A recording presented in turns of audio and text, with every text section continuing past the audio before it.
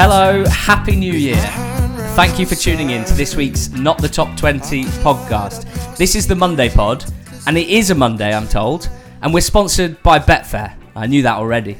I'm Ali Maxwell, he's George Ellick. George, Happy New Year. Happy New Year. It's great to be in the same room as you for the first time in a long time, recording a podcast, and there's a lot to look forward to in 2022. Did you ring in this newest of years in proper fashion? Yes, I'm getting over a big old weekend. Which is good. The 6:30 alarm to go and play golf with you this morning was a bit of a shock to the system. As were my 3 pars to start. Yeah, and then your 2 pars to finish. I had a fun weekend in Bath with some friends. We had a very good time. It was last minute, and it was great. So you're going to Bath in a couple of days. Everywhere I can go, you can go better. That's exactly how I see the world, for sure. Thank you so much to everyone who listened to the pod in 2021. It was a great year, a terrible year in many ways, a strange year in the EFL for so many reasons, but talking about the football and some of the other nonsense, and you guys engaging with it and enjoying it, hopefully for the most part, made it all worthwhile. We are full of beans heading into 2022, and we've got a decent docket to talk through from New Year's Day, from the 2nd of January, and a couple of championship fixtures that have just finished 20 minutes ago, which we watched on my sofa with the puppy. 2 very exciting games, you have to say, George. Why don't you talk me through Reading 2, Derby 2, with, 10 minutes to go? It looked like the Royals were coasting to what would have been a crucial 3 points for them, putting a big old gap between themselves and Derby. As it was, Wayne Rooney's Rams came roaring back. Yeah, it was a funny game. Because, for those who listen to the betting show, I was of the opinion that Derby would get something out of it, and yes, eventually that was proven to be the case. But for the majority of the game, it didn't look like it was going to be, and especially in the first 10, 15, 20 minutes, Reading looked, in my view, certainly in the first 10 minutes, the better side. Derby grew into the game a bit without really threatening too much. Luke Plange had a header over the bar where he probably should have done better. Plange getting the nod to start ahead of Colin Kazim-Richards again. Then Andy Carroll had a shot saved before Junior Hoylett scored with a sensational finish. The kind of finish we've seen him produce before, outside the box, coming inside off the left-hand channel onto his right foot and bending it into the far corner. But after that, it was... I know they went 2-0 up, but Reading's the way that they tried to manage the game was a bit disappointing against the Derby side who, at home, you wouldn't have thought they'd have too much reason to fear them. I think, looking at the stats, I think John Swift had completed 11 passes up to the goal, of which 10 are in the opposition half. I think he only completed 1 more in the opposition half in the whole game. So that shows you just how Reading looked to sit on their lead and retreated into their shell, with Derby absolutely dominating possession after that. Yes, they went 2-0 up. Hoylett scored a really scrappy goal from a set piece that wasn't supported by the balance of play at all. That was Reading's 3rd shot in the whole game. The other being the aforementioned Carroll header that was saved. And then Derby roared back into it, and it was all they deserved. Colin Kazim-Richards with the first, and then a sensational... You compared it on the sofa to Cristiano Ronaldo. No, Lee Hendry compared it to Cristiano Ronaldo, and initially I laughed because comparing Curtis Davis to Cristiano Ronaldo would in almost any other instance make little sense, and then they showed the replay where it feels like Curtis Davis has leapt 6 foot in the air and then hung there for an extra second before planting a proper centre-back's header into the corner of the goal. It was a sensational header, a brilliant, brilliant comeback, such an exciting finish in front of that Derby away end. I thought that the midfield 2 of Thompson and Bird for Derby, no Shinnie, who often adds a bit of steel, a bit of grit, a bit of experience.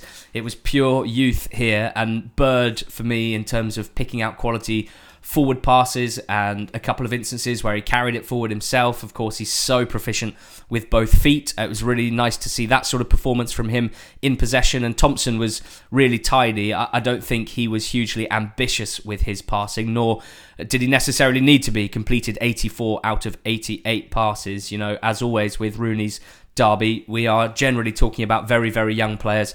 But of course, the more experienced heads helped to get them through this as well. Byrne with a magical cross for that Davis goal. I did enjoy the performance of Junior and or David Hoylett. Not just his magnificent opening goal. You didn't enjoy? No, I did. Good. A few really nice teasing crosses which didn't find Carroll's head, but on another day might have done, and would have done so in a very good position. So I was impressed with Hoylett, I think it's fair to say. But in general, it's one of those kind of head-scratching ones, isn't it, George? We'd have been praising Reading if they'd won that game 2-0, if they'd seen that out. And yet, the fact of Derby scoring 2 goals has kind of changed the narrative. And you look back and you think, actually, did Reading play particularly well anyway, even had they seen that out? No, that's that's what I was getting at. I think the game is there for Reading to continue to try and attack, but they didn't seem to want to do that. And I don't think, as much as I want to credit Derby, I don't think it's a case of Derby grabbing the game and preventing Reading from doing so. It was just a team who, I mentioned in the betting show, the pressure was probably more on Reading here to get a result than it was for Derby because of Derby's situation. And they looked to just sit on their lead rather than anything else. So, yeah, it's interesting this game, isn't it? Because pretty frustrated. It was a really important game for the relegation battle in that there's 11 points between Derby, who are bottom of the table, and Reading, who are the team just above the dotted line. 11 points, which if that had been, what would it have been, 14 had Reading held on to their win, would have felt like a step backwards for Derby. As it is, it's still 11, and I'm sure yourself and the Derby fans will still be clinging on to some hope that they could catch Reading.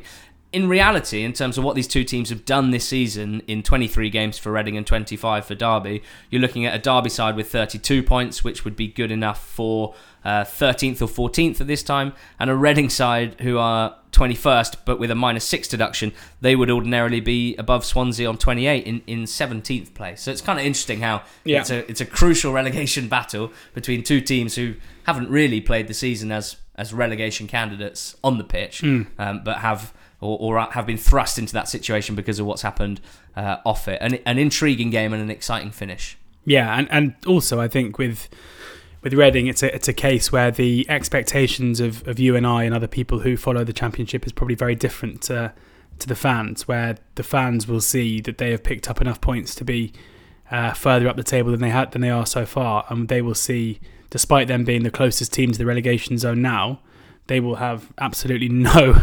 expectation of them being sucked into it because of their performances so far this season. Whereas I probably, and you, not to put words in your mouth, but I think generally I would still see today as being the game between the most likely side to go down in Derby and the most likely side to be caught in Reading. So even though their point tallies to this point don't dictate that, I would still say that in the second half of the season, these are two sides who are going to be embroiled in this mess for a while longer. I don't know why, but I feel like we've started off quite serious here. We've started off like really trying to give our best analysis, which I don't know whether it's because we're in the same room and sitting opposite each other for the first time in ages, but I think we should lighten up a little bit. Do you want me to get silly? We could get a little bit silly. We've opened a bit of liquid assistance on that note, and we're going to talk about Stoke 1, Preston 2. Feels a long time ago since Ryan Lowe's first Preston game. It was. Which was on the 11th of December. We are now the 3rd of January. They won that one 2-1 at home to Barnsley. They won this one 2-1 away at Stoke City from behind, no less. George, this was a pretty intense game. It was a first half where, I'd say an even first half, in which Stoke had the majority of the attempts on goal, albeit very few of them particularly good opportunities, and certainly not many of them troubling the goalkeeper Iverson. But not long after half-time, we saw something I don't think any of us have ever seen before, and that was the top-knotted, long-haired Ben Wilmot, who looks like he should be at Glastonbury wearing a retro football shirt and listening to, George, I'll lean to you, who should Ben Wilmot with that hair be listening to? Wolf Alice? I mean, yeah, I guess so. Wolf Alice. I mean, I think he probably looks more like one of the members of Wolf Alice. One of the members of Wolf Alice on stage at Glastonbury, instead of playing right centre-back in Stoke's fairly stodgy 3-5-2 as it is at the moment anyway, stepping into midfield, receiving a square ball from Chester, uninspired by the options in front of him, and launching a rocket into the top corner at what looked like 100 miles an hour from 35 yards. A jaw-dropping strike from Wilmot. Amazing hit. Absolutely amazing hit. Out of nowhere. And that's the end of the positives, really, for Stoke. I think that's the end of the pod. I was like, amazing, I can go to bed. That's the end of the positives for Stoke, because their last game on the 30th was a desperately disappointing home defeat to Derby County. Before that, they drew 0-0 with Middlesbrough. That was all the way back on the 11th. They'd beaten QPR on the 5th of December, but that was preceded by 2 defeats, 1-0 to Blackburn and Bristol City. They take the lead here against a Preston side who are looking tricky, if not hugely penetrative, and they end up losing the game. I think we should focus on the positives of Preston, George, but we can't ignore that Stoke fans will be very disappointed by what they're seeing over the last month or so as well. I think the issues with the Stoke run is who they're dropping points against. They have won 1 of their last 6 games, losing 4. In that time, they've lost to Bristol City, they've lost to Derby, and they've lost to Preston. Those are 3 teams in the bottom half of the division who, with the exception of, there are obviously reasons in Derby's form and Preston's form to upgrade that a little bit, but generally that is not so good. They also lost to Blackburn, who we can forgive them more a little bit, even though they were at home. Beating QPR away from home is clearly the pick of the form, but they were in a very strong position in the Championship going into this run of games, and Stoke fans and Michael O'Neill would have rightly looked at the league table and seen this as an opportunity to really imprint themselves. You look at the teams around them, and they're not, they were in such a good position previously. They're not miles off it. They're in 8th at the moment on 24, so having played 24 games, 35 points. So only a couple of more wins and they'd have been up with QPR and Huddersfield in the playoff area. It's a massive opportunity missed. And I like Michael O'Neill a lot as he comes across very well. He has moments where you think he's a very good manager. He's clearly very capable, and I think there is, given what happened at Stoke City prior to Michael O'Neill's reign, I think we can always be fairly confident that Stoke are going to be okay at worst. But this has been a constant where they're never consistent enough, or the poor runs of form aren't short enough to mean that they don't therefore start lagging. And this is now, we've just become used to Stoke being a side between mid-table and the playoffs and not really threatening too much else. There's obviously still a lot of time, but I'm just starting to wonder, not from my point of view, I think Stoke would be mad to do anything now, but is there a time in the next couple of weeks or months, if this continues, where Stoke fans start to wonder if he is the right man to lead them on? He's obviously been incredibly popular so far in his tenure, but that always has a breaking point.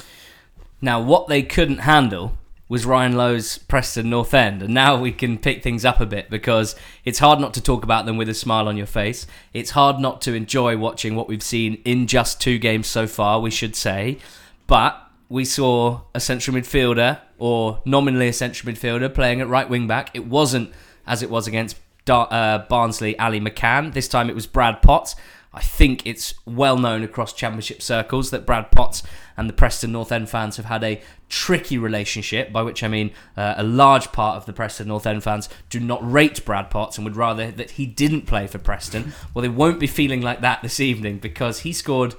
I mean, you're a fan of unique goals. Yes. I'm not saying this was entirely unique, but a deep cross from the left to the right side of the box, and Potts hit a sort of mini scorpion, but also somehow catching it perfectly with the outside of his right foot, so that instead of slicing it or looping it miles wide or skewing it back the other way, it absolutely flew into Adam Davis's net. It was another sensational goal in this game. Assist from Daniel Johnson, whose performance I think was worthy of a mention. He played in the number 10 role in Ryan Lowe's 3-4-1-2. It was very notable how regularly he was popping up in all areas of the pitch. He was combining with Earl down the left and Jakobsen as the left-sided forward in terms of working the ball out wide rotations.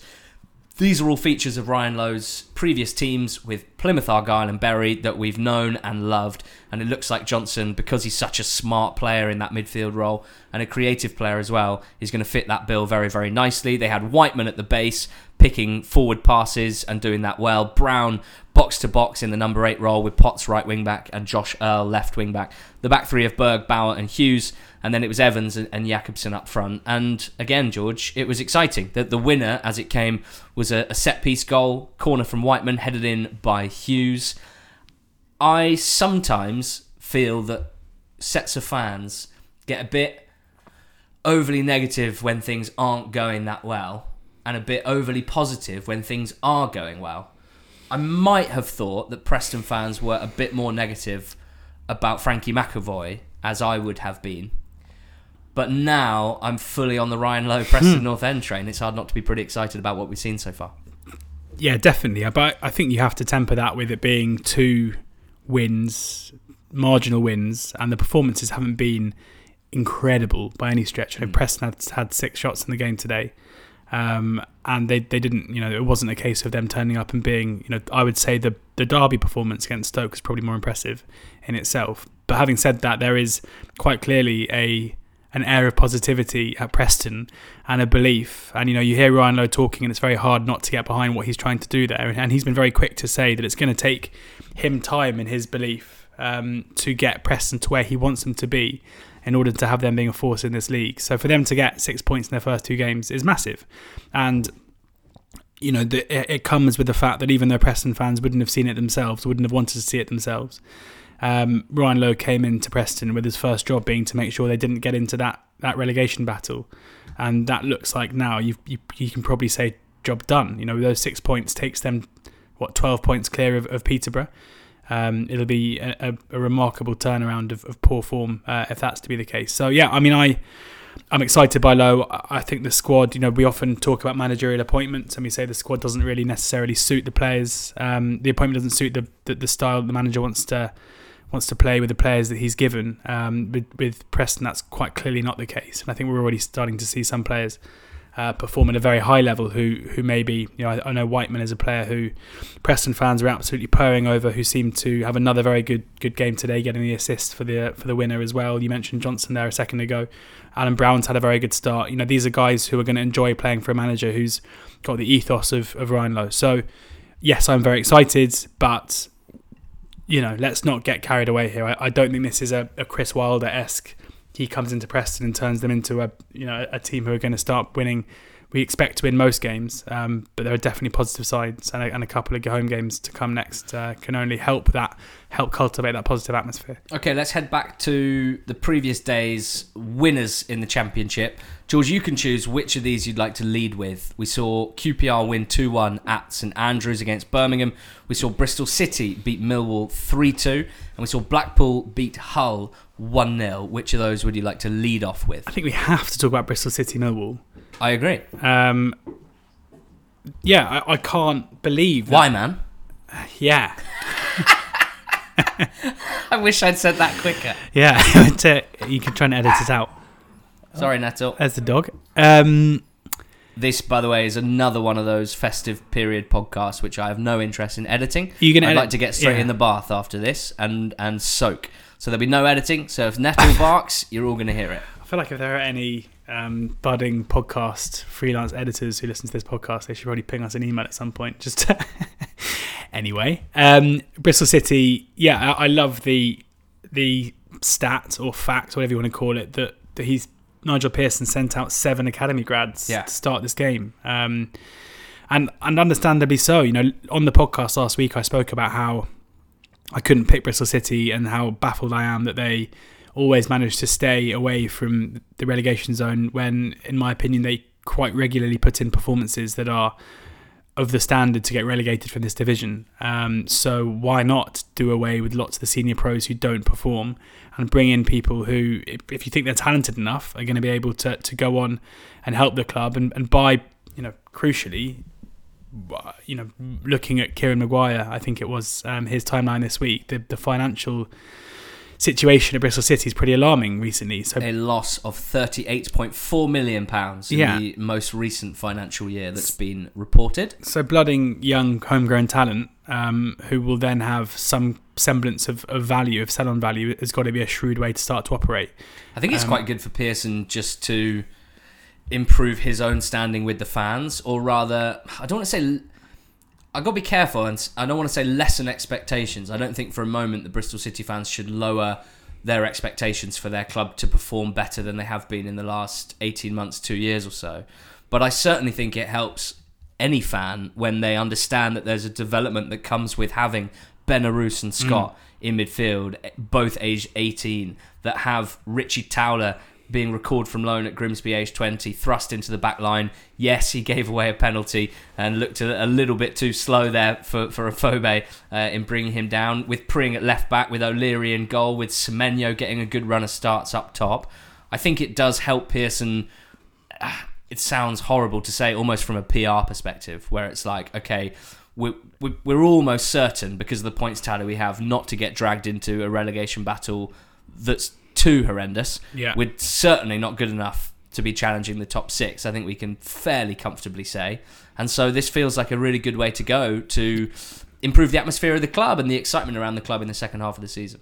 Yeah, so long as they are good enough to get the points. and you know, so we should talk about the game where Andy Weimann, in a team full of young academy grads, it was obviously him and Matty James who slightly bucked the trend. Callum O'Dowda and Thomas Callas. Those are the 4 players who were not those who came through the academy at Bristol City. And Weimann getting the hat-trick here is, you know, not a massive surprise. He is regularly Bristol City's biggest goal threat, and that was the case yesterday.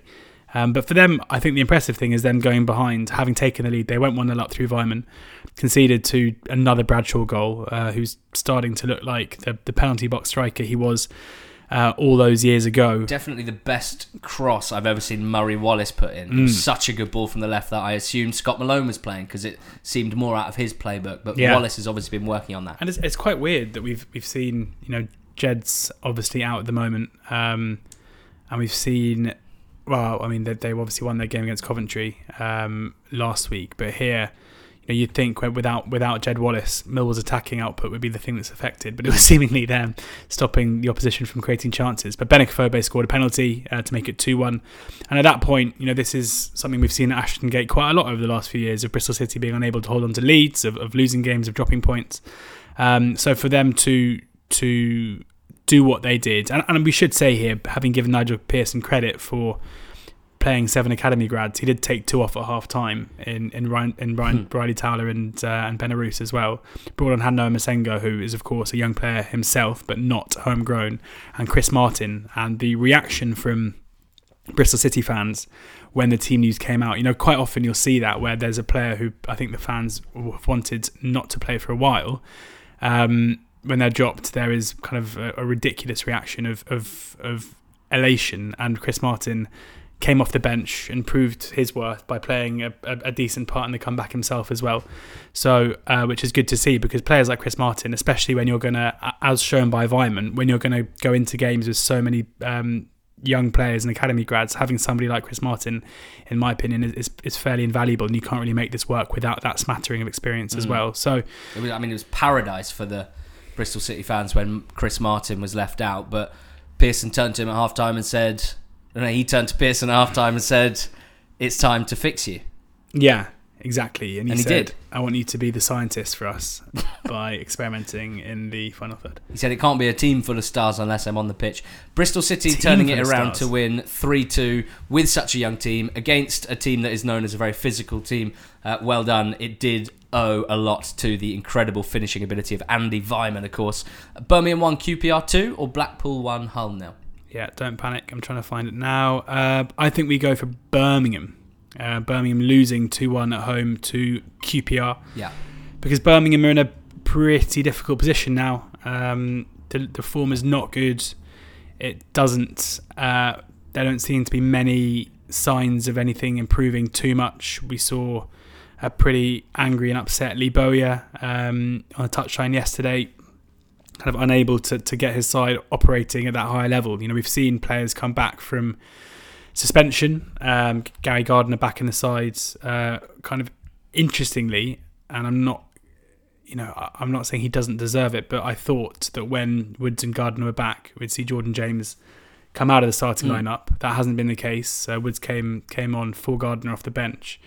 I do wonder if maybe, having just praised Nigel Pearson for blooding youth. I'm not going to sit here and criticise Lee Bowyer for doing it, but given Birmingham's current form, you do wonder if maybe he needs to be taken out the firing line a little bit in order to try and get them. But I'd be happily proved wrong if Birmingham fans are going to tell us that he's the centre midfielder performing the best at the moment. Another 17-year-old up top as well. George Hall made his debut for Birmingham City. He's someone who, when he signed his professional contract a few months ago, that the club made a massive song and dance about it. I think because he's been involved with England youth teams and there's a lot of interest from higher up. He played up front here. I think he thinks of himself as more of a box-to-box midfielder, to be honest. But again, he did fairly well for 85 minutes before Hogan came on. Realistically, it was Anike who came off the bench for Birmingham. And as he so often does when coming off the bench, when he can play 20, 30 minutes at the maximum that his body allows him, he was a bit of a handful for QPR. But they were already 2 up at this point and they were good for it. Birmingham didn't really do enough. QPR, they certainly won't feel like they've won this at their free-flowing best. And I wonder if there's actually a bit of satisfaction in that, in the sense that I certainly don't want to pigeonhole Birmingham as Neanderthals, a strong, direct side, but they do skew that way, it's fair to say, for the most part. And QPR, on their part, under Warburton, are probably known as more of a team that skews technical and maybe not so much physical. But in reality, the centre-backs, Dickey, Dunn and Barbe stood up really well to that. Field and Amos in midfield as well did a good job in this game, with Johansson not starting and only coming off after an hour. And then it was Uncle Albert who got the goal early on, wasn't it? A nice finish after a brilliant dribble from Willock had produced the situation. Willock, the man to talk about, the star for QPR, the man who in the next few weeks will have an even bigger workload than normal, with Big Ilias heading off to the African Cup of Nations. Strong rumours that QPR will sign Casey Palmer, who you'd think could be quite a nice sort of backup option to Chair and Willock if he can fulfil that potential that it's assumed that he has from his days as a Chelsea youth player, that we've only really seen in small doses in the last 4 or 5 years of his championship career, mostly on loan. But Willock's goal was absolutely sensational. His close control in tight areas, the way that he feints his body to send defenders off balance and then just dribbles around them. He makes defenders look quite stupid, because Willock, he doesn't really dribble the ball at speed like a lot of players do, where you can almost understand, someone going around you. He does it with such deftness and such quality, excuse me, that it looks like he's just made you look a little bit silly. That's what happened here for his goal to make it 2-0. Just a sensational individual effort. If you look on the Opta Analyst website and you go on to the season metrics of 21-22 for the championship, and you look at some of the individual metrics, particularly when it comes to chances that come after dribbles, Chris Willock is right at the top of the pile with 44 total chance creating carries. Gyökeres next best with 41, Brereton 37 and Big Ilias 36. But for Willock, what stands out is how often those dribbles end with a key pass or an assist, not just a shot at goal like a lot of those guys have. So sensational performance. He was a star man here. And QPR, they won 26 league games in 2021. It was a brilliant year for them last year by any measure, and they're off and running again here. That makes it 3 away wins in a row. I liked it, just on Willock quickly, when you tweeted off the Not the Top 20 account, some player or incredible player or something like that. Some player, Chris Willock. Did you see who liked it? Chris Willock? No, Chris Willock's former manager at Huddersfield, Danny Cowley. Did he? Yeah. Good on Danny. Yeah. But yeah, I mean, an amazing year for QPR, and you have to think of them now. In my head, you always think parachute payment teams, everybody else in the Championship, and I think QPR have to be in the top couple of spots now in terms of where we can expect them to operate. They should be, as long as Warburton's there, as long as this team is kept together. It just feels like a completely different age that Ebereeze was basically a one-man team at QPR, but not much has actually changed in that time. But we've seen an incredible development of certain individuals, and Mark Warburton, given time and support to build something, is obviously done a very, very good job. So I hope. I mean, I'd be quite excited to see QPR in the playoffs come May. There'd be a fun team to be fighting out for those Premier League berths. I couldn't agree more. I think we should shout out Les Ferdinand and Chris Ramsey as well, big players behind the scenes as part of the football staff at QPR. They've certainly helped Warburton to create this progression, this amazing development that you've spoken about, which, until about a year ago from today, we didn't really see coming. But I think they were putting the building blocks in place before the fortunes turned around on the pitch. Blackpool 1, Hull 0. This one on New Year's Day. I watched it with interest because we had both picked Blackpool as our nap on the betting show. And when it was a winner and you were busy that day, you messaged me to ask, I think, 2 questions. One of which was, were Hull really bad? And B, was it a lucky winner for us on the nap? And my answers were, no, Hull weren't particularly bad, nor were they particularly good. But it did feel like a bit of a lucky winner, only because it relied on some huge saves from Daniel Grimshaw, Blackpool's second-choice goalkeeper at the start of the season. A bit of a project for them, I dare say. Signed from the Manchester City, or the City Football Group, sort of, the Death Star, because he's been with City. He went on loan at Lommel. We haven't seen a huge amount of him in English football. Blackpool picked him up, and he's been second fiddle to cousin Chris Maxwell, who is not only the goalkeeper, but of course the club captain as well. But with Maxwell picking up first one injury and then a recurrence of that injury, having come back for a game or two, Grimshaw's made that spot his own. And I saw a general consensus from Blackpool fans, who love Chris Maxwell, by the way, saying if he came back next week, I would want Grimshaw to stay in net because of some of the saves that he's made. He did also provide a very bad kick out, which led to a big chance for Hull in the first half. So it wasn't all perfect, but it was his saves, particularly in injury time. And one in the first half, brilliant reflexes to keep out a deflected Honeyman shot.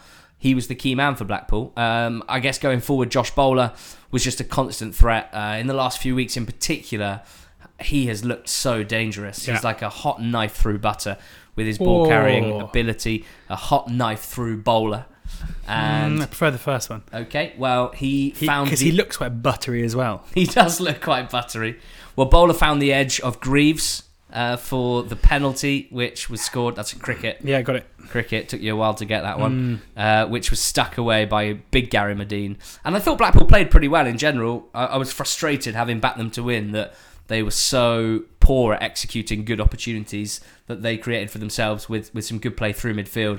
Often Keshi Anderson, as impressed as I've been with him this season, can't believe his own development. He did often either make the wrong decision or just fail to complete a final pass or a shot, whatever it might have been. But a big 3 points for Blackpool after a couple of defeats that you rightly pointed out on the betting show had been a bit unfortunate, I think it's fair to say.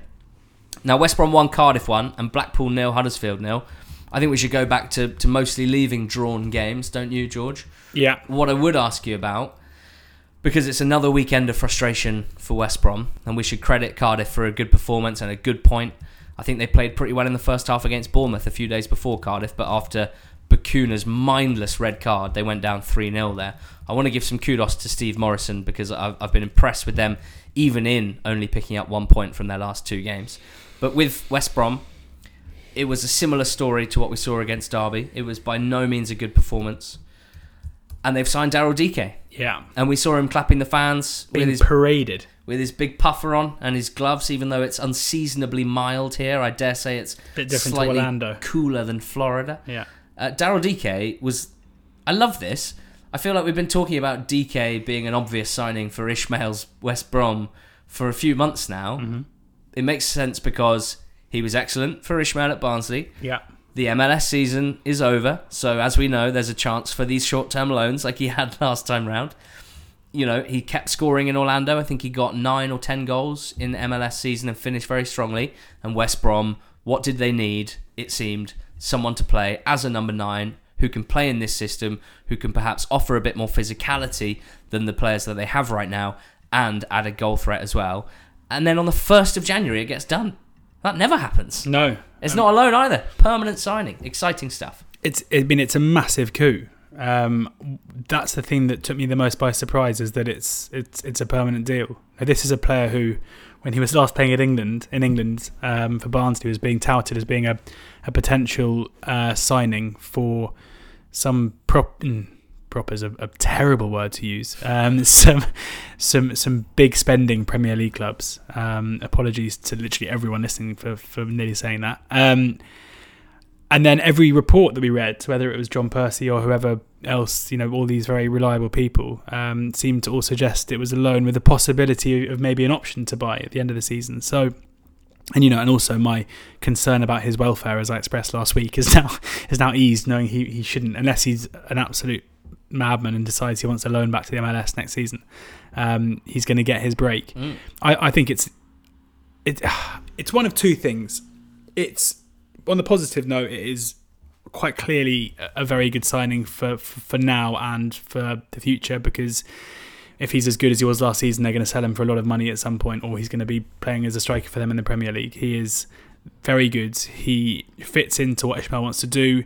There's going to be no need for him to have to get up to speed. He has a very good relationship already with the person who, even though he won't be playing in Baggy's next 3 games after being sent off, but Alex Mowat has a relationship already with the most creative player in the West Brom side, has a relationship with the manager. That's all great. I do think, and this is kind of how I feel at the moment with the Ashes, with the cricket, everyone I talked to... Did not expect that sentence. Everyone who I talked to about the Ashes seems to list off about 4 players who weren't picked in the squad who they say would make the difference. Oh, the best batsmen in English cricket are the 2 or 3 that aren't playing at any given time. And when I was in Australia, I think I was probably peddling this line as well. We all spoke about how if we had Ben Stokes playing 4 years ago, we'd have taken way more wickets and we'd been able to get them out. Right. Basically forgetting that, it's one of those, and like when Paul Pogba doesn't play for Manchester United, suddenly he's the player they miss. Often you can massively romanticise the absence of something. And I think even though DK does offer something completely different for them and it suits the style of play and it's going to be a great signing, I think we maybe have to just say it's not going to be as easy as him just coming into the side and then turning into the best team in the division. He's going to score 15 goals. Like, it might happen. Yeah. It might happen, but the ghost of something rather than actually being there is often more appealing, and it's easy when you are struggling. Often West Brom this season, even though in recent games they have been poorer, but for a lot of times this season, a lot of the season gone by, they've been absolutely fine at creating chances. It's not putting them away. And I don't think anyone, even though he's got a great shot on him, I don't think anyone is expecting DK to be one of the most clinical finishers in the league necessarily. He offers a lot more than that. He's a big one for the data lads, because he has... I mean, it's still a short career so far. He's played 2 MLS seasons and 1 half season in the Championship. He has very consistently so far overperformed his expected goals that he generates by 30-40%. It's been talked about quite a lot on social media. There's a school of thought that he hits the ball so freaking hard that will help. He breaks the and he'll score some headed goals, and we know that those tend to be underweighted perhaps by XG models. It remains to be seen. My main question is I just want to know how many times he's been to Disneyland in his life. It must be so many. I've been. We spoke about it last week, mate. You teased us with a story and then basically backtracked because you didn't want to tell. I've been twice. Some juicy story. I went when I was a kid too. Huddersfield drew 0-0 with Blackburn Rovers. We won't go in depth here, but Huddersfield's defensive record is the thing to touch on here compared to last season, where they kept 12 clean sheets in the whole of the season, and I just never felt confident of them defensively. That's not the case this year. 10 clean sheets already. Defending is not only down to the centre-backs, but can't help but note that they did sign 3 centre-backs in the summer. Matty Pearson from Luton, Tom Lees from Sheffield Wednesday, and of course the jewel in the crown, Levi Colwill on loan from Chelsea. And those 3, the starting back 3, look really good. Lots of last-ditch stuff in this game. Pearson's obviously offered a massive goal threat from set pieces. Lees, a bit of #experience, and Colwill, just pure quality on the ball and defensively as well, particularly in recovery. So different to last season. I think Corberan should take a lot of credit for that as well, because there are certain managers who I will often say, I'm confident in saying they're just not good enough at coaching or setting up teams defensively, and I'll never trust their teams defensively. And Warburton springs to mind to an extent, and dare I say it, Ryan Lowe, even though his Argyle side did start the season well defensively. I was starting to move Corberan into that bracket, and I might just hold off doing that just yet. No, you keep going. Okay, don't wave at me if you don't want to talk. I'm going to mention two more signings, George. Two strikers as well. Aaron Connolly is the first of Chris Wilder's strikers that he signs. I did want to say something there. In the January transfer window. Go on. Well, no, because I was going to say talk about Blackburn quickly. Yeah, go on. That's fine. I want to give you a trivia question. Oh, okay. I was going to go and grab another beer. But go on, do the trivia question. So we spoke about Nigel Pearson having 7 academy grads. Yeah. How many do you think Blackburn had in their first 11 on the weekend? Or, yeah, on the weekend. Academy grads. Sometimes forget what day it is at the moment. Are you counting Dolan there? No, I mean... Didn't start. Yeah. Start? But he obviously wouldn't be one. He wouldn't be one because he isn't. Yeah. Well, I'm thinking... Do you count Travis? I think he was with one of the Merseyside clubs beforehand. But let's count Travis. Let's count Buckley. Let's count Wharton. And let's count Nyambe. So 4 I'm going with. Who am I missing? I think Lenihan. Oh, and Lenihan, of course. 5. It's always funny when there's an academy graduate who's like 27 years old and you just forget that you can call them that. Travis went to Blackburn in 2014. So he'd have been... 16. I think we can give him... We'll claim it. Yeah. There's a lot of championship teams playing a lot of young players at the moment, George, and there's a lot of reasons for it, both financial and viral. Except for the fact that they're going to Blackburn, if they don't offer Brian Nyambe a new contract fairly soon and Lenihan, they're going to lose them for free. There is the argument that will happen, and Rothwell as well.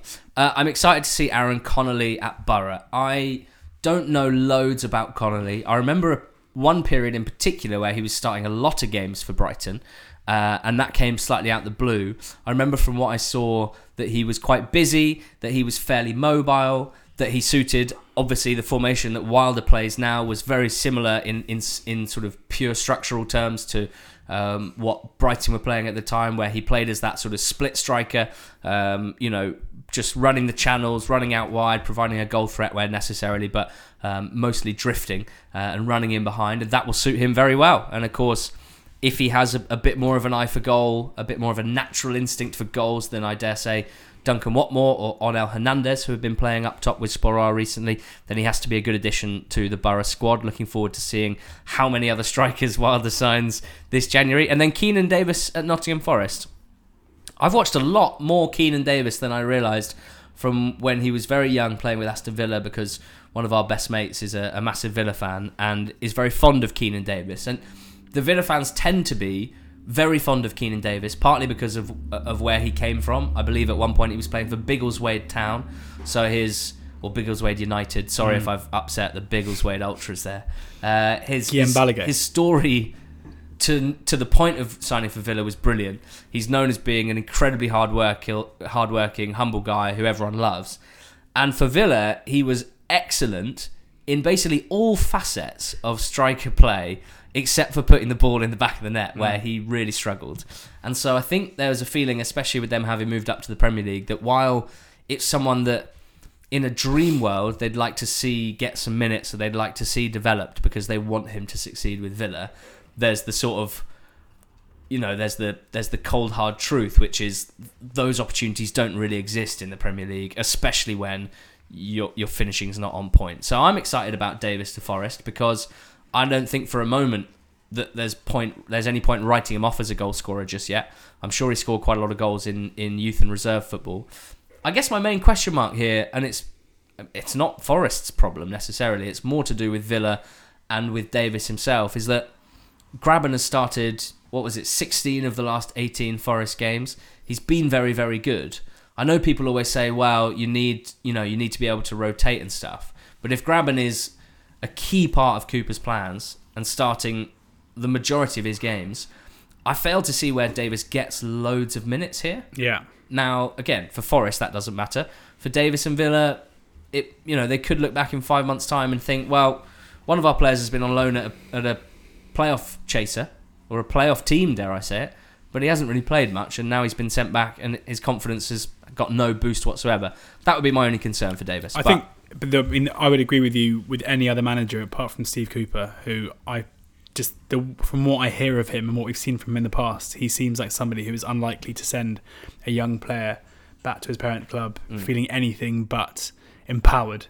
Nice. I think he'll get Lyle Taylor's minutes, and he is a player where, we've seen Lewis Grabban, even though he is a prolific striker, he isn't necessarily a striker who fits in the mould of being an out-and-out centre forward. And I think Keenan Davis maybe fits that as well. And we could see them playing together. We could see them, a different system used in order to get him on the pitch more. I'm sure the sales pitch from Forest to get Keenan Davis in will mean he gets enough minutes if he performs well. Mm-hmm.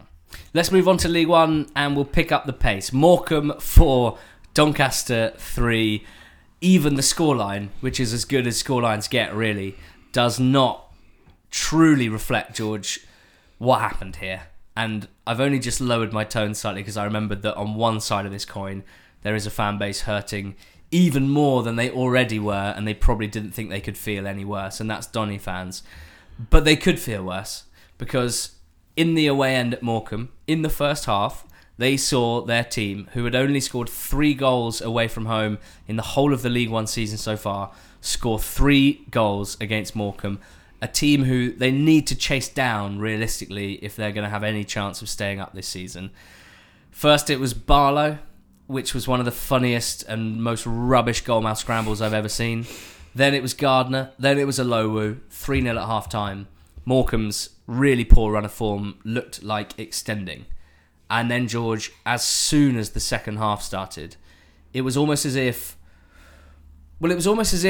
this was a training game where it was like, right, for 45 minutes, the blue team are going to just attack and the red team are going to defend, see how many goals you can score. Okay, you've got 3. And now in the second half, the red team are the only team that are allowed to attack and the blue team have to defend. See how many goals you can score. The answer was 4. Incredible comeback from the Shrimps. Incredible. It's probably the worst way for a new managerial tender to get started for Gary McSheffrey. Watching them against Sunderland, it definitely felt like a team who were looking just to stifle and stay into the game as much as possible, without much hope or belief in terms of being able to get anything more than a point. To then go 3-0 up against a side who they are trying to chase down, or these are two sides who are both going to be looking to just maintain safety or maintain their League One status for next season. To lose in the way that they did is going to be very difficult to come back from, and it's going to make holding on to leads in the future incredibly difficult, because this is now a group of players who have been who've thought they've put themselves in a position to rally and to put some kind of run of form together, only to come away with absolutely nothing. It's going to be hard for McSheffrey, somebody who's never been in this position before as a manager, to deal with, and given the youth running through this squad, this is a very young squad, there's not much experience in there either. I'm finding it basically impossible to see any way that Doncaster survive in terms of staying up this season. There's not enough quality in the team. I don't think there's enough quality from what we've seen so far in the dugout, and that's maybe due to inexperience rather than talent, but that's how it looks at the moment. And they've gone and given Morecambe a side whose form themselves have been really poor recently. 3-0 down here, they were staring down, moving into the relegation zone and conceding points to the team bottom of the table at home. But now they've managed to put themselves a bit of distance between them and the 4 teams below them. And compared to Doncaster, who are a side who you have no faith now in them being able to manage games, in Morecambe it's completely different. This is not the first time you've seen an incredible late show to get them there. And then the key difference as well is that Morecambe know that finishing 20th this season is an incredible achievement. And so therefore, when they do go down, there's less to be worried about, unlike with Doncaster, as you said on the pod last week. When they go down, do you mean when they go behind? When they go behind. Not when they get relegated. When they get relegated, that will be sad. Currently 19th. But for Doncaster, as you say, when you consider where they were this time last year, we talk about QPR's good 2021. Not quite a few of us had pretty ropey 2021s, but I think Doncaster, in terms of a football team, it's hard to think of many who had worse, and it did not start too well in 2022. Did you have a bad year? I had a good... Well, there are lots of reasons why this year was bad. Getting married was okay. I loved you getting married. Yeah. Lots of other nice things happened. But yeah, I think in the list of years, given the ongoing global pandemic, it wasn't the highest. Yeah, I heard about that. Stockton scored 2 for Morecambe He had witnessed Ross Stewart score a hat-trick a few days before and go ahead of him in the goal-scoring charts. He'd witnessed Michael Smith scoring 2 on New Year's Day. More on that shortly. And that meant that Smith had gone ahead of Stockton as well. So his 2 goals, the first 2 in the comeback, put him joint top with Stewart on 15 goals this season. The second one in particular was lovely composure in a chaotic penalty box to sit a few defenders down, wait for the ball to fall to him before passing it into the corner of the net. And then it was all about Diagaraga's winning goal, which was, a goal fit to win a 4-3, that's for sure. An absolute rocket from a player who, I think Stephen Robinson said, I've never actually seen him shoot before, so I wasn't expecting much when he lined that one up. I think Diagaraga's played enough EFL football for enough teams and been so popular everywhere he's been. I was talking to Clinton Morrison at Quest yesterday, and he was like, I went on loan to Brentford, I barely played, it wasn't my favourite loan move ever, but all I remember is how much everyone loved Toombs. He was just a great guy. So, even more reason to be happy for Diagaraga, for Morecambe. The last time they won before this was Stockton's halfway line goal in the 95th minute against Fleetwood. And then this one, 3-0 down and 4-3. Ideally, they would win more often, and dare I say it, less creatively. But you can't help but feel sometimes that Morecambe are still being smiled on by the football gods, and why not? Rotherham 2, Bolton 1. I mentioned Smith at the double. He's probably the story here because big Michael Smith, who, as we know, offers so much more than just goals, but he had gone 7 without for the league's top team. And Rotherham, they haven't been hitting the heights of the last few months in the last, 4 games? And they certainly weren't at their best here either, and yet both Rotherham goals looked like classic Rotherham goals. The first one in particular, a cross just hung up, back stick, four Rotherham players attacking it, Smith heading it in, and the second one, Chio Ogbene, finally, George, finally gets his first assist of the season. We've been slagging off assists as a poor measure of creative players for a long time, and this is possibly the most egregious example. Ogbene, per Ollie Walker, who tweeted this earlier of StatsBomb, great friend of the pod, 39 key passes in open play. We know that key passes often get skewed by set-piece takers. 39 key passes in open play for Ogbene, and 4.6 expected goals assisted this season is up there with the best creators in League One. But for some reason, the chances that he's created have not been finished off by his teammates. That wasn't the case. He put one on the head of Smith, who headed it home. 2-1 Rotherham against Bolton. Bolton, not a great day for them. I think they performed okay, better than some of their games in the last few months, but still losing. Exciting signing of Dion Charles, though, who, of course, hasn't been playing for Accrington this season after a contract dispute with John Coleman and Andy Holt. But I think Bolton can be pretty excited to have picked him up. It's clearly an area of the pitch where they could do with more quality. I was going to say to help out Owen Doyle, who did score their goal here.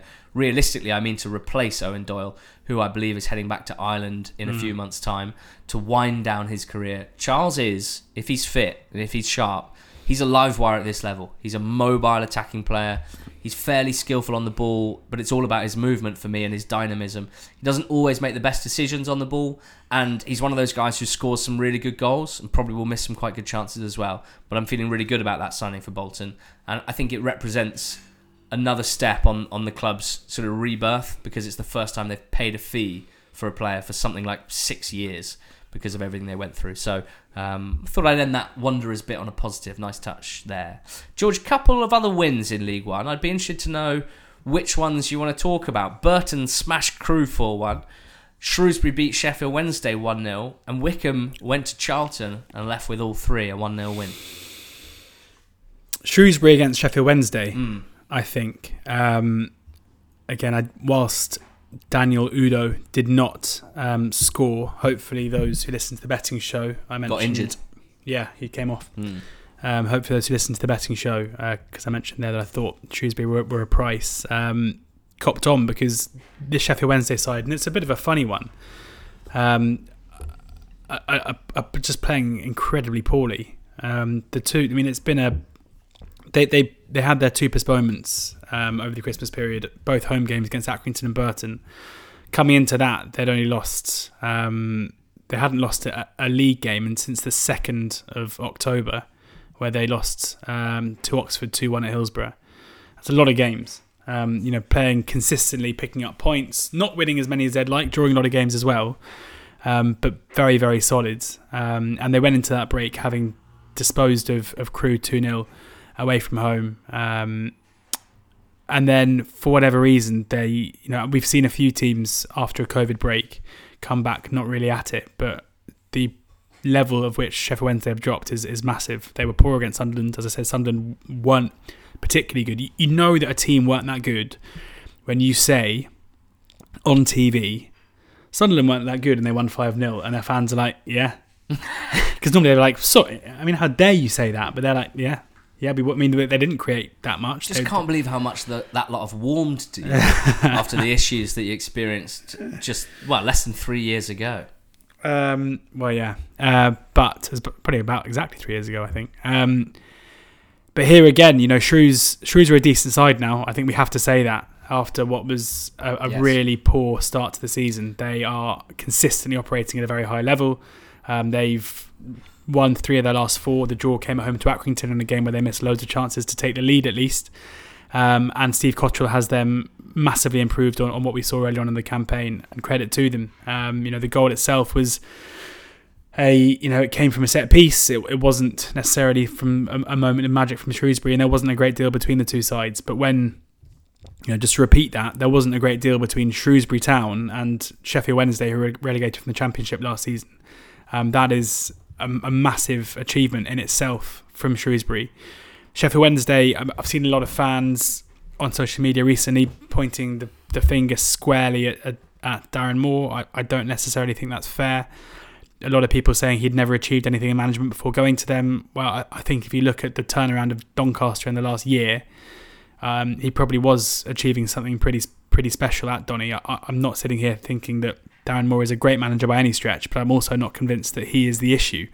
I think we said at the time the recruitment in the summer was very, very naive as to what is needed to become a good League One side. Going after players whose star was falling fairly consistently wasn't really the way to go about it, and they're paying the price now. They'll be fine. They'll finish mid-table. They have never really this season looked much better than that.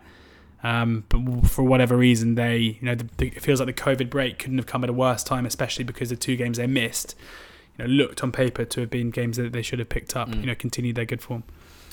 Wycombe went to the Valley and won 1-0, and as we've seen so often this season, it was a flash of serious quality from Gareth McCleary, finished off by Sam Vokes. Those two, I think McCleary's definitely got 6 goals, 4 assists, so we're talking 10 goal contributions. I think Vokes is maybe 7 goals and 2 or 3 assists, so he's getting around there as well. Of course, both of them summer signings, and the sorts of players with championship pedigree that Wycombe, before they went on this incredible journey, which, under Ainsworth, you could argue they've been on for a decade or so, but more particularly the last few years, would not ordinarily have been able to attract. But of course, the added strength that they had financially from that time in the Championship, plus the even greater respect that Ainsworth has within the game, and in particular for renaissances, for player renaissances, for guys going to Ainsworth who are not ready for their careers to wind down, and he extends them by 3, 4, 5 years in some cases. We're seeing that now with an even better quality of player in McCleary and Vokes, and it's very, very impressive. We've also seen, and it's not just limited to this season, but something we've seen them do very effectively for a few years now, the way they saw out this game. Now, when Wycombe have won, because you see the tweets from the opposition fans. Anti-football, time wasting, it's not right, we don't like it. I've never ever got upset about it. But I also understand I'm not coming from a position of I'm not coming from a position of standing in the away end, or in the home end as it was here, getting more and more wound up about it. I can understand why it winds teams up, but it's something that they're very, very good at. They see out games. That's probably the euphemism for, or the catch-all term for everything that they do. Some of it might be, whatever you call it, sportsmanship, time wasting. I just don't care. They just win games. That's what I think. I mean, that's my view. You can argue about a team's style of play and whether you would like to watch it as a fan or whether you think it would produce results. But complaining that you've lost to a style of play that doesn't subscribe to your idea of football is if I was a Wickham fan, I'd absolutely love it every time. They don't care. And nor should they. Even more impressive victory, given that neither Anthony Stewart or Tafazoli were in the starting 11. They're key centre-backs, you'd say. They needed a big performance from a young CB, Chris Farino. Now, I know what you're thinking. I would imagine he'd be a young QB, Chris Farino, fresh out of Ohio State. I was wondering if he wears any merino wool. Chris Farino, wearing merino, watching Dan Marino. Yeah. He is not a QB, he's a CB. And he's a hell of a story as well. I mean, this isn't someone whose career was coming to an end that Ainsworth and Dobson have extended. This is someone who hadn't had a football career and was not expecting to have a professional football career until this time last year. Farino was studying at Loughborough University and he had played a bit of non-league. I think he was involved at Brentford when he was much younger. Bit of non-league action. He's at Loughborough getting a degree. He's making other plans, George.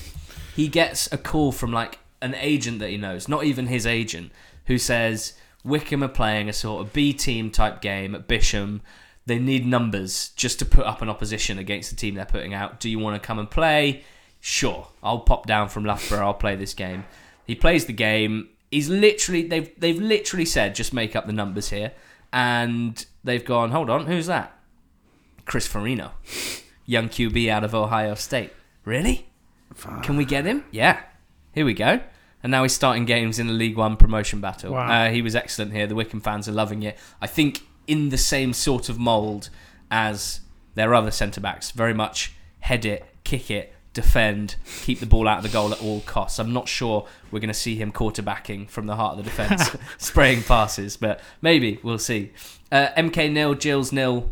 MK, as you can probably imagine, had a lot of the ball, had a few chances, but probably not as many as they should have. I don't think they were at their best here. Gills' rearguard action was really impressive. They'd lost 5 in a row before this, but Bennett and Aymer particularly put their bodies on the line to keep MK Dons at bay. It's a big point for Gills, that. And George, Oxford 1, Cheltenham 1 rounds us off.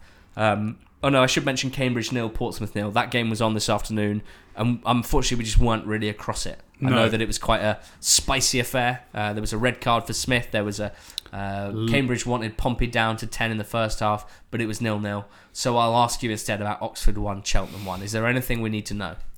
I think this was a better performance from Cheltenham than we've seen recently. I think it was more what we're used to seeing Cheltenham produce, where the opposition weren't able to create loads of chances. I think it was Oxford's poorest performance not so far this season, but in this very, very good run that Oxford are on. The missed penalty probably had a big impact, given Oxford's home form. It would have been a tall order for Cheltenham to get back in the game, having gone behind. I think it sounded like a point was a fair reflection on what we saw after Mark Sykes. Mark Sykes now with 8 goals this season, having scored none last season. Interestingly, he gave an interview with the local press where he basically said, I could have been unbelievable last season. No one would have noticed because I wasn't scoring goals. Now I'm scoring goals. Everyone's getting excited, which I quite like. But he is a player who I like a lot, and I'm delighted to see that he's getting the credit that he deserves, and hopefully the new contract that comes with that as well. And also the biggest news for me at the moment as an Oxford fan is that Gavin White it's taken a while. I did not think it would be the beginning of Jan and we wouldn't have seen Gavin White score a league goal yet, but here we are. But he's making a massive impact. He looked pretty devoid of confidence when he came back to Oxford.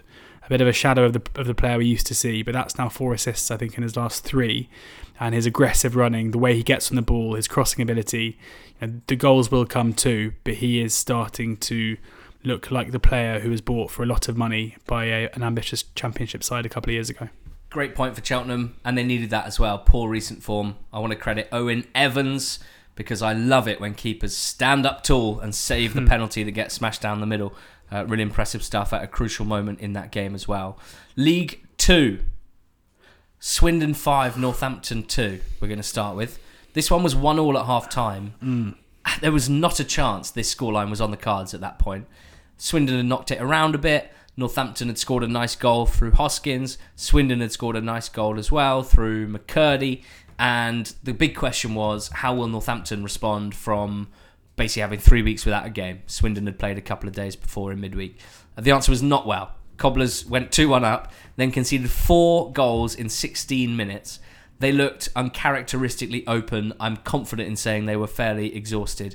But Swindon were far too sharp for them. Simpson and McCurdy, particularly up front, were sensational. And at the back, Swindon were missing 3 centre-backs. They had Rob Hunt, who's like 5'8", playing centre-back, which against the Northampton team, whose top scorers are their centre-backs, and Hoskins, is not ideal. But he did very well, and Swindon just blitzed them. It was all about McCurdy, obviously, because he scored 4. And, we saw him play live at Orient, George. He is...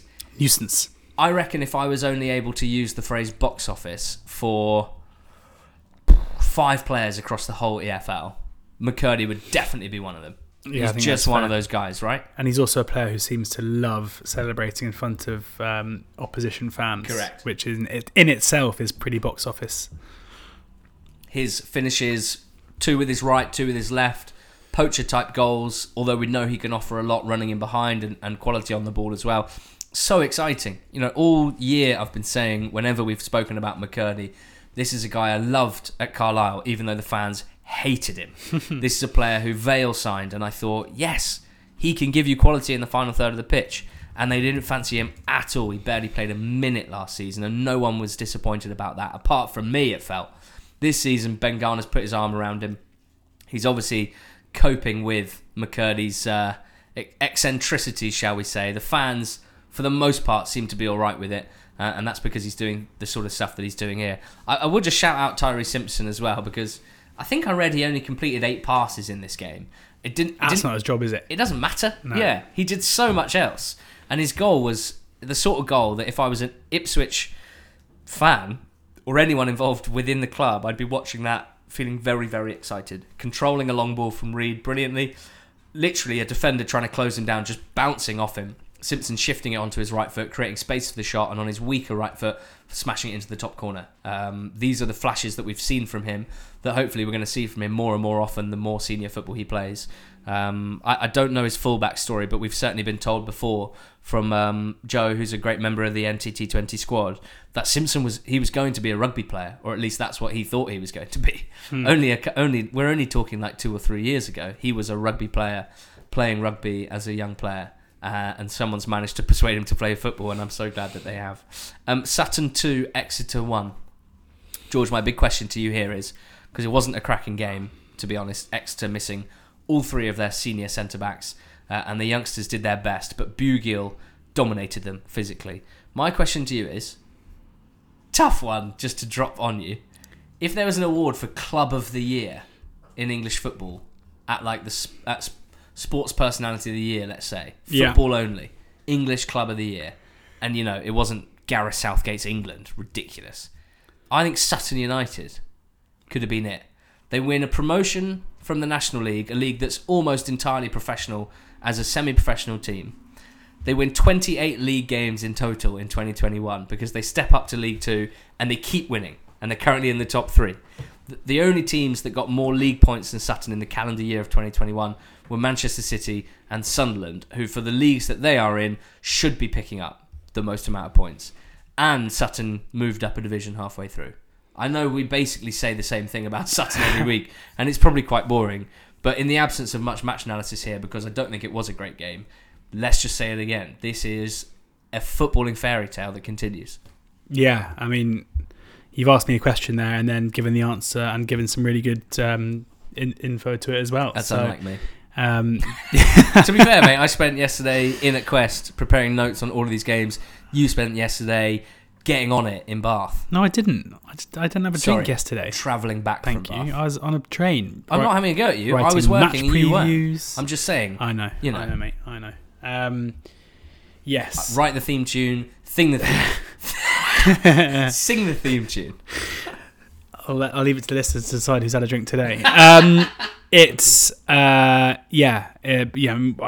else can you say about what Sutton have done? Just say yes, and I'll ask you about another game if you want. Okay. Yes. That's. I think we should say that what Sutton are doing is amazing, and it's another performance against a side who are a decent side, who are going to be in the mix for promotion as well, who they've taken 3 points off. And yeah, I said it over and over again this time last year. Anyone who didn't think Morecambe were a viable promotion candidate, needs to get used to that fact pretty quickly, and I think we can say the same about Sutton now. Forest Green 2-0 Stevenage, I'm going to leave to you, because I need to talk about Walsall 3, Newport 3. So I was on Quest yesterday, and in the morning, I got up to watch the highlights of the games from the day before, from New Year's Day. And I was able to watch a 10-minute highlights package of Walsall 3, Newport 3. And don't get me wrong, I don't watch 10-minute highlights packages of every EFL game. In fact, only a small percentage of them.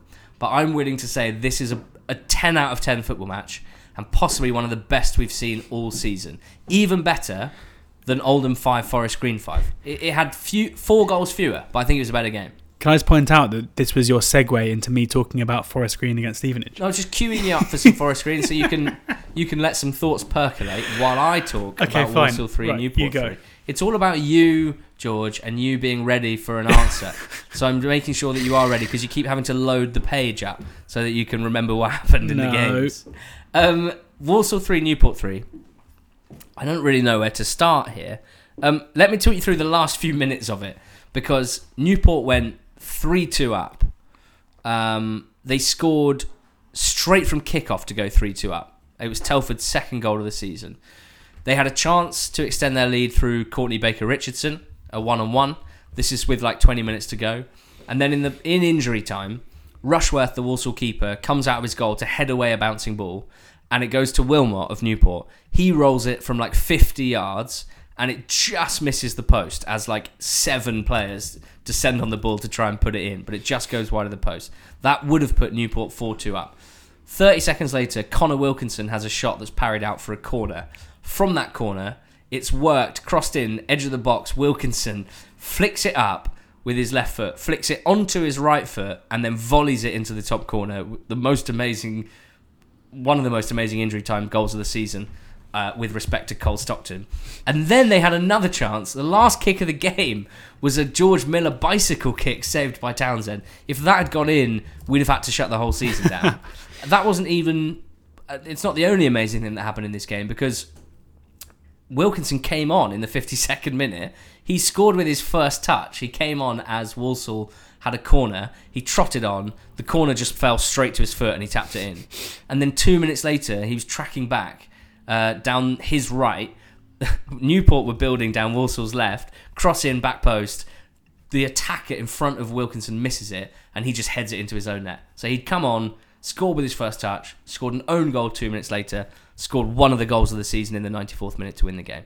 Amazing stuff. Incredible. I couldn't agree more. And that goal, this has been a weekend of amazing goals across football. And that goal from Connor Wilkinson is up there with the best of them. An unbelievable hit, a bit of skill and a strike as well. Forest Green, Stevenage, you say? I better get the page up. I'd love to know what happened in that one. It was a regulation home win for Forest Green, wasn't it really? Stevenage had something of a chance to take the lead at 0-0.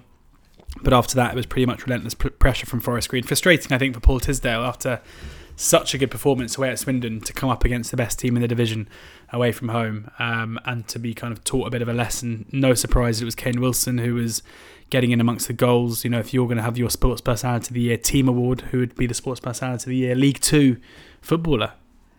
Paul Mullin. Most improved. Kane Wilson. Yeah. It's incredible what he's doing, and I am intrigued to see what is going to happen at Forest Green in January.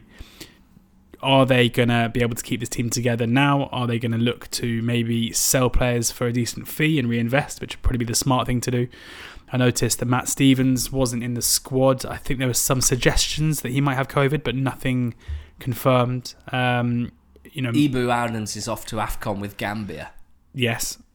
Josh They've March. got 2 League 2 players in their squad, Gambia. Ibu Toure of Salford and Ibu Adams of Forest Green. So if anyone's looking for a team to support at AFCON, it's the Gambia.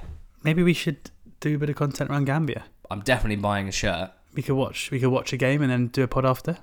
I'll get Adams on the back and you get Toure. If you'd like us to watch Gambia's AFCON game, then let us know and we will do some podcasts around it.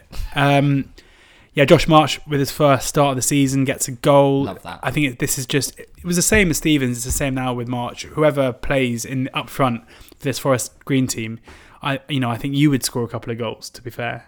I mean, I definitely would. I don't know I would. Having said that, they do score the majority of their goals from crosses, and March's goal was a banging header from a Wilson cross. Yeah. And I've never scored a header in my life. I could see you doing it. I think it'd be fine.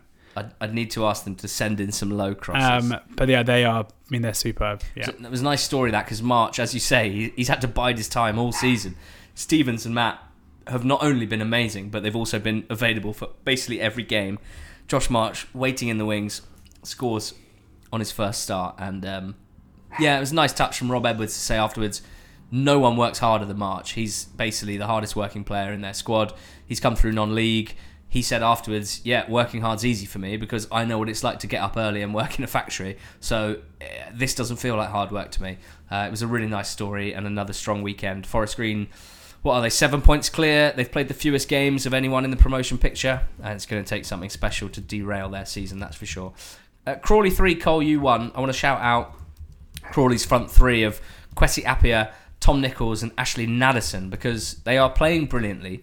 It's only been a few games that they've been playing brilliantly, but if they can all stay fit, and if this new 3-4-3 formation is robust enough at the back, Crawley are a team to keep one eye on. And I say one eye because I can't trust Yems's Crawley to be good enough defensively to send them towards the playoffs, I don't think. Or at least I'm not ready to say that now. But with this front three, they are going to cause teams a lot of problems, and I think goals, if you're a punter, goals might be the way to look, because we saw Nichols assist Nadesan. We saw Appiah assist Nadesan. Appiah's been their star this season. Nichols was their star last season. And Nadesan is someone who I really think has a good half season in him if he can settle and play properly. They all combined really well. They're such a handful. Far too good for Colchester's defence, which, as we know, is pretty poor anyway. Crawley have only kept one clean sheet in their last 10. But if they can improve defensively as well, then I could see them rising a few places. They were already a few places higher than I probably would have guessed. As ever, Yems' Gems, uncut, the team to watch. George, do you want to talk about Barrow 1, Bradford 2, or Scunny 0, Carlisle 1?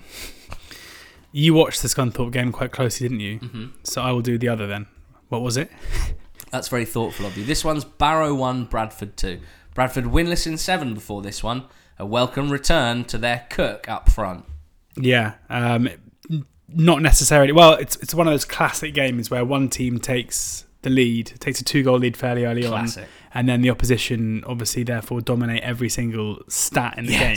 I did notice that. From 2-0 onwards, Barrow had 13 shots to none. Exactly. But it's easy to play when you're 2-0 down. 515 passes, 280. It looks like they battered them, but this is a big result for Bradford. A manager in Derek Adams, who I think has been fairly getting some criticism from the fan base. This was their first league win since the 23rd of October, where they went and beat Spindon 3-1, even though they've had a fair few cancellations or a fair few postponements, that is too long for a team who are touted by some so-called experts as being one of the automatic challengers this season. I was impressed with them at times during that run, to be honest, but I think in recent weeks it hasn't been as good. So for them to go to Barrow, a team who are really struggling at the moment, and get a result is big. And they'll hopefully use that as an opportunity, because as we know in League 2, it doesn't take much to get yourself back into it. And after that win, if Bradford can pick up a few wins, they're only in 12th now, only 6 points off the playoffs. It doesn't take much for them to put themselves back in that top 7. You know how with Slavica Jokanovic, because he's done it before, we've spoken a lot about his teams often start poorly and then finish strongly. Yeah. I feel like Derek Adams is, in a way, the League 2 version, because his Morecambe side last season, they picked up the most points in League 2 after Christmas last season. And if Bradford can do the same, and there's no reason why you should just expect that because a manager did it with a completely different club, he'll do it with this one. But you can talk yourself into them kicking on. I'm not sure the fans are actually quite as optimistic about it, to be honest. I did watch Scunny 0, Carlisle 1. You're right, George. And I watched it partly because I had picked Scunthorpe to win on the betting show. And so I had my Scunny hat on. I've obviously had a Scunny hat on for a few weeks, alongside many in the NTT20 squad, because we are managing them on FM22 and enjoying doing so. And I was frustrated because I'd enjoyed their second half display against, who was it, down at the bottom with them, Oldham. And they did dominate the ball for the most part in this game against Carlisle. You could see that, I don't know, the intent was there, but the execution was not there. Lots of frustrating final balls. They did not click in the final third. And Carlisle, who I certainly wasn't impressed with them in terms of, putting in a really good performance level, but they defended resolutely. They held a set-piece threat. Their goal came from a set-piece. There's probably something in that at this part of the division.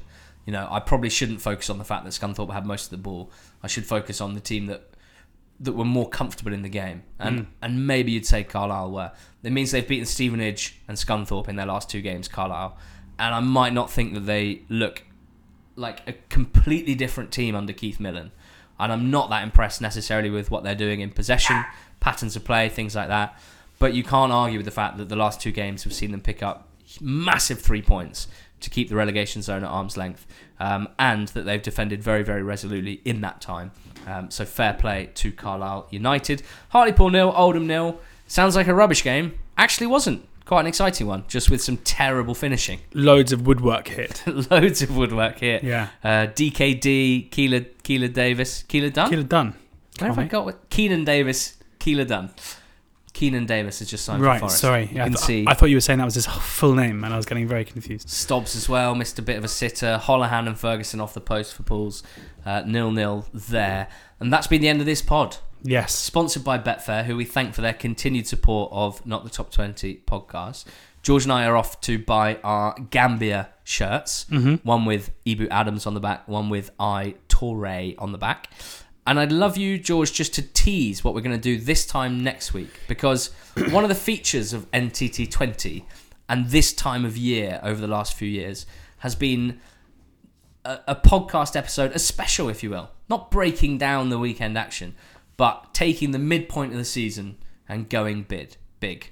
Yeah. Have we got a special next week? We do. We're going to do a mid-season special, aren't we?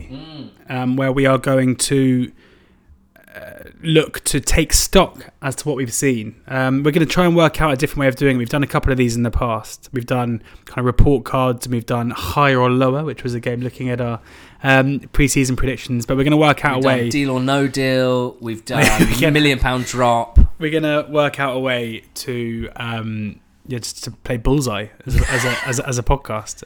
Sounds pointless. You were on pointless. Which is, so we're going to work out a way to do that, which should be very fun. So we're going to be telling you who's going up and who's going down, and so you just can clock off for the rest of the season. That's next Monday. We hope you'll join us then. On Thursday, we'll have a betting show out ahead of a weekend which sees a smattering of EFL action and plenty of FA Cup third round action. I won't need to remind the regular betting show listeners that George loves FA Cup third round weekend. So make sure you listen to the betting show if you are that way inclined later on this week. Thanks for bearing with us on this podcast. It's been loose. I was going to say it's been fast and loose, but it certainly hasn't been fast. It never is. It's the Not the Top 20 pod. Hope you've enjoyed listening. Go well. We'll talk again soon.